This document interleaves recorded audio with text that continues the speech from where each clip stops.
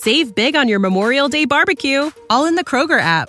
Get half gallons of delicious Kroger milk for $1.29 each. Then get flavorful Tyson natural boneless chicken breasts for $2.49 a pound, all with your card and a digital coupon. Shop these deals at your local Kroger today, or tap the screen now to download the Kroger app to save big today. Kroger, fresh for everyone. Prices and product availability subject to change. Restrictions apply. See site for details.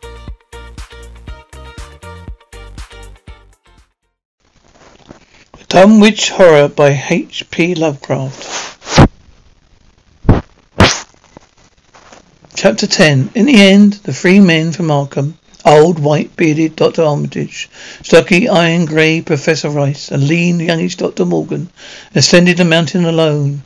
After much patient instruction regarding its focusing and use, they left the telescope with the frightened group that remained in the road. As they climbed, they were watched closely by those whom the glass was passed around. It was hard going, and Armitage had to be helped more than once. High above the toiling group, the great swathe trembled.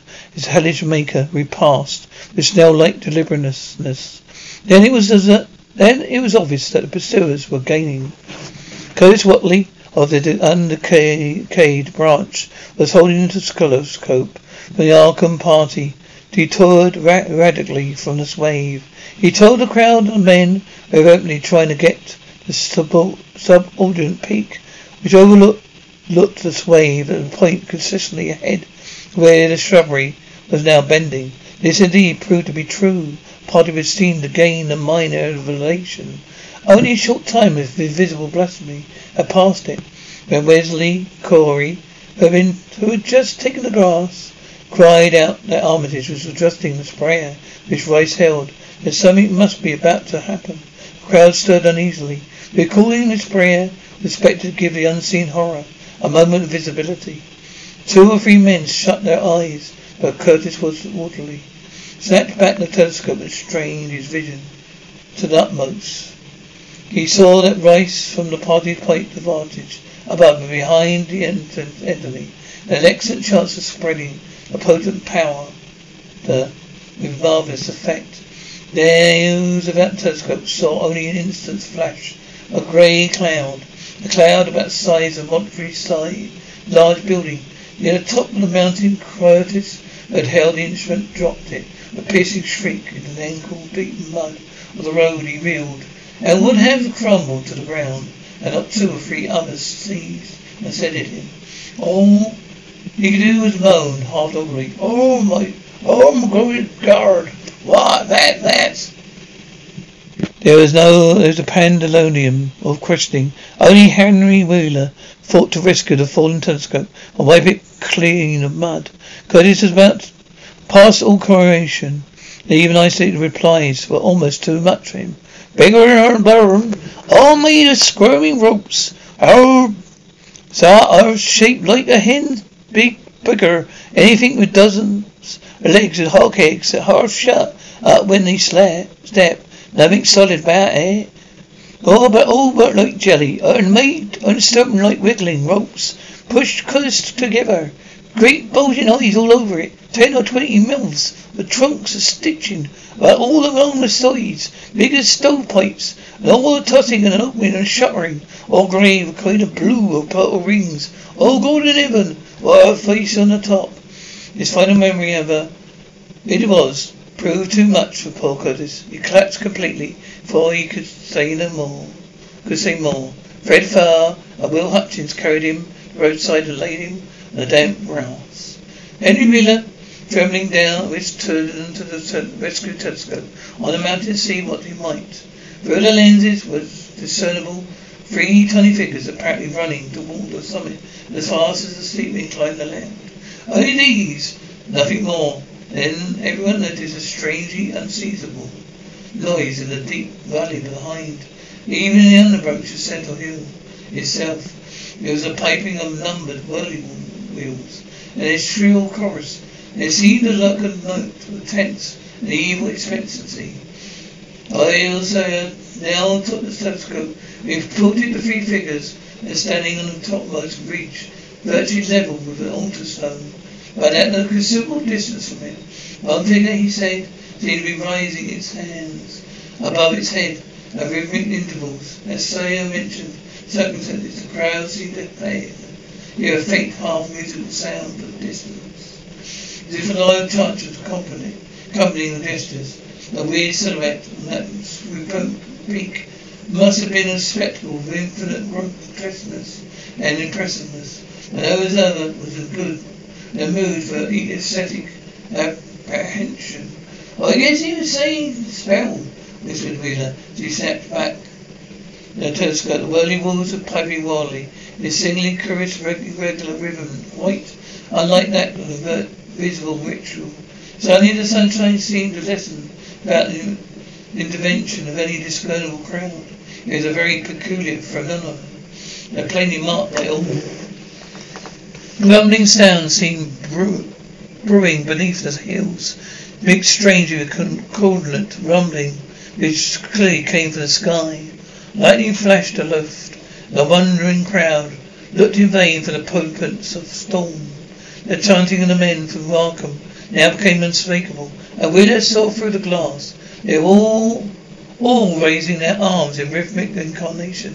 From some farmhouse far away came the frantic barking of the dogs.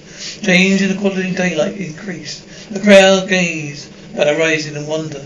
A purplish darkness born of nothing more than a spectacle deep beneath. The sky blue pressed down upon the rumbling hills. The lightning flashed again, somewhat brighter than before. The crowd fancied it shone a certain mistiness around the altar stone on a distant height. No one had ever been using the telescope at that instant. Whirling wheels continued their regular pulsation. Men of Dunwich braced themselves tensely against some implorable menace in which the atmosphere seemed subcharged. Without warning came those deep, crackled, raucous vocal sounds, which will never leave the memory of the sickened group who heard them. Not from any human throat were they born. From the organs of man can yield no such acoustic perversions. Rather, one would have said they came from the pit itself. Had not their souls been so stately altar stone on the peak. It's almost erroneous to call them sounds at all. There's so much their ghastly infrabass tone bay spoke to the dim seats of consciousness, a terror far subtler than the ear. Yet what if I told you that you can support your blood pressure and healthy CoQ10 levels with 2 chews a day? The new Super Beats Heart Chews Advanced is now supercharged with CoQ10. That's like getting CoQ10 for free. Our powerful blend of beetroot, grapeseed extract, and CoQ10 supports your cardiovascular health. Visit radiobeats.com and find out how you can get a free 30-day supply on bundles and save 15% with the promo code DEAL. Save big on your Memorial Day barbecue, all in the Kroger app. Get half gallons of delicious Kroger milk for $1.29 each. Then get flavorful Tyson natural boneless chicken breasts for $2.49 a pound, all with your card and a digital coupon. Shop these deals at your local Kroger today, or tap the screen now to download the Kroger app to save big today. Kroger, fresh for everyone. Prices and product availability subject to change. Restrictions apply. See site for details. One must do so nice.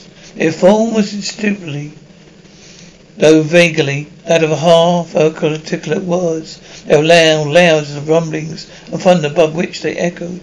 Yet did they come from no visible being?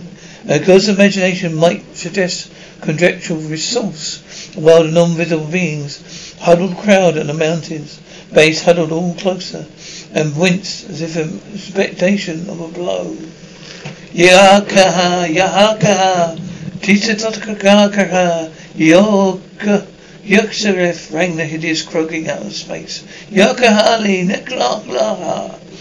The spiking impulse seemed to falter the air, as if some frightful psychic power struggle going on. And he really strained his eye at the telescope, but saw only 3 decrescently silhouetted human figures on the peak, all moving their arms furiously in strange gestures as their incarnation drew nearer accumulation. From that black well, what black wells of our cherotic fear or feeling, from what plumbed gulfs of extra cosmic consciousness, obscure, long lamented territory, were his half-articulate thunder croaking drawn. Presently they again together, renewed force and coherence, as they grew in stark, utter, intimate frenzy. Yara, Yara, Niara, Niara. Ahara, Ahara.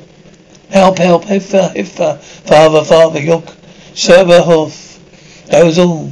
A padded group in the road, still reeling at the indistinguishable English syllables. That hand poured thickly and thunderously down from the frantic vacancy beside that shocking Autostone, but never to hear such syllables again. Instead they jumped violently. The terrific report, which seemed to rend these hills, a deafening cataclysmic appeal, whose source to be in earth or sky no hearer was able to place a single lightning bolt shot from the purple zenith to Alderstone. A great tidal wave of viewless false indescribable stench swept down from the hill to all the countryside. Trees, grass, underbrush. The whipped into a fury, and a frightened crowd at the mountain's base, weakened by the lethal factor that seemed to have to investigate them, but almost hurled off their feet. Dogs howled from the distance. Green grass and foliage wilted to the curious, sickly grey over field, and forest was scattered the bodies of dead wolves. The stench left quickly, but the vegetation never came right again. To this day there is something queer and unholy about the growths on and around the fearsome hill. Consequently, was only just regaining consciousness when the Arkham men came slowly down the mountain in beams of sunlight once more brilliant and untainted. They were grave and quiet, and seemed shaken by memories and reflections, even more terrible than those which had been reduced the group of natives to a state of cowed quivering. In reply to jumbled questions, they only shook their heads and reaffirmed one vital fact. The thing has gone forever, Armitage said. It had been split up into what it was originally made of, and could never exist again. It was an impossibility in the normal world. Only the last faction was really the matter. Really matter in any sense we know. It was like its father. Most of it had gone back to him, some vague realm of dimension, outside our material universe, some vague abyss out of which only the most accursed rites of human blasphemy would ever have called him for a moment on the hills. There was a brief silence. In that, the pools of scattered senses, poor Curtis Watley began to knit back into sort of continuity. So he put his hands to his head with a moan. Memory seemed to pick itself up before he left off. A horrorless sight prostrated him, burst him upon him again. Oh my God! That half-face on top of it. That face with the red eyes, uncrinkly and being aware. Oh, no chin like the Whitleys. It was an octopus, centipede, spider kind of thing. But there was a half-shape of man's face on top of it. It looked like it was his Whitley's, only it was yours across the street. He paused, exhausted, as the whole group of natives stared in bewilderment, not quite crystallized in fresh terror. Only old Zebulon Whitley, who wonderingly remembered ancient things, like who had been silently before spoke aloud. 15 years gone. You remember, you heard old Whitley say, you heard someday, you heard a child on liberty calling his father's name atop the centre wheel. And George Osborne interrupted him, questioning like a man and you. What was it? What was it? Anyhow? Ever did young, what they call it about? They only here it came from. Armitage chose his words carefully. It was mostly a kind of force that doesn't belong in our pot space. A kind of force that acts and grows and shapes so by other laws than those of our sort of nature. We have no business calling in such things outside, and only very wicked people, very wicked cults ever tried to. There was some of it in Wilbur Watley's himself, enough to make a devil precocious monster of him, and to make his passing out a pretty terrible sight. I'm going to burn his accursed diary. If you men are wise, you'd make that altar stone up there and pull down all the rings, saying stones on other hills. Things like that brought down the beings where those Watleys were so fond of. The beings are going to let in the tendency, wipe out the whole human race, drag the earth off to some blameless place for some nameless purpose. But as to this thing, we have just sent back what Leaf raised it from a terrible part in doings that were to come. Rate grew fast and big for the same reason that Wilbur grew fast and big. It beat him because it was greatest share outness, sideness in it. It never didn't need arsenal. How Bill Reeves called it out the air. He didn't call it out. It was his twin brother. But it looked more like the father than he did.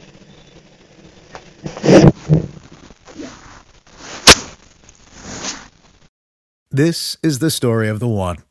As a maintenance engineer, he hears things differently. To the untrained ear, everything on his shop floor might sound fine, but he can hear gears grinding or a belt slipping. So he steps in to fix the problem at hand before it gets out of hand. And he knows Granger's got the right product he needs to get the job done, which is music to his ears. Call, click Grainger.com, or just stop by. Grainger, for the ones who get it done.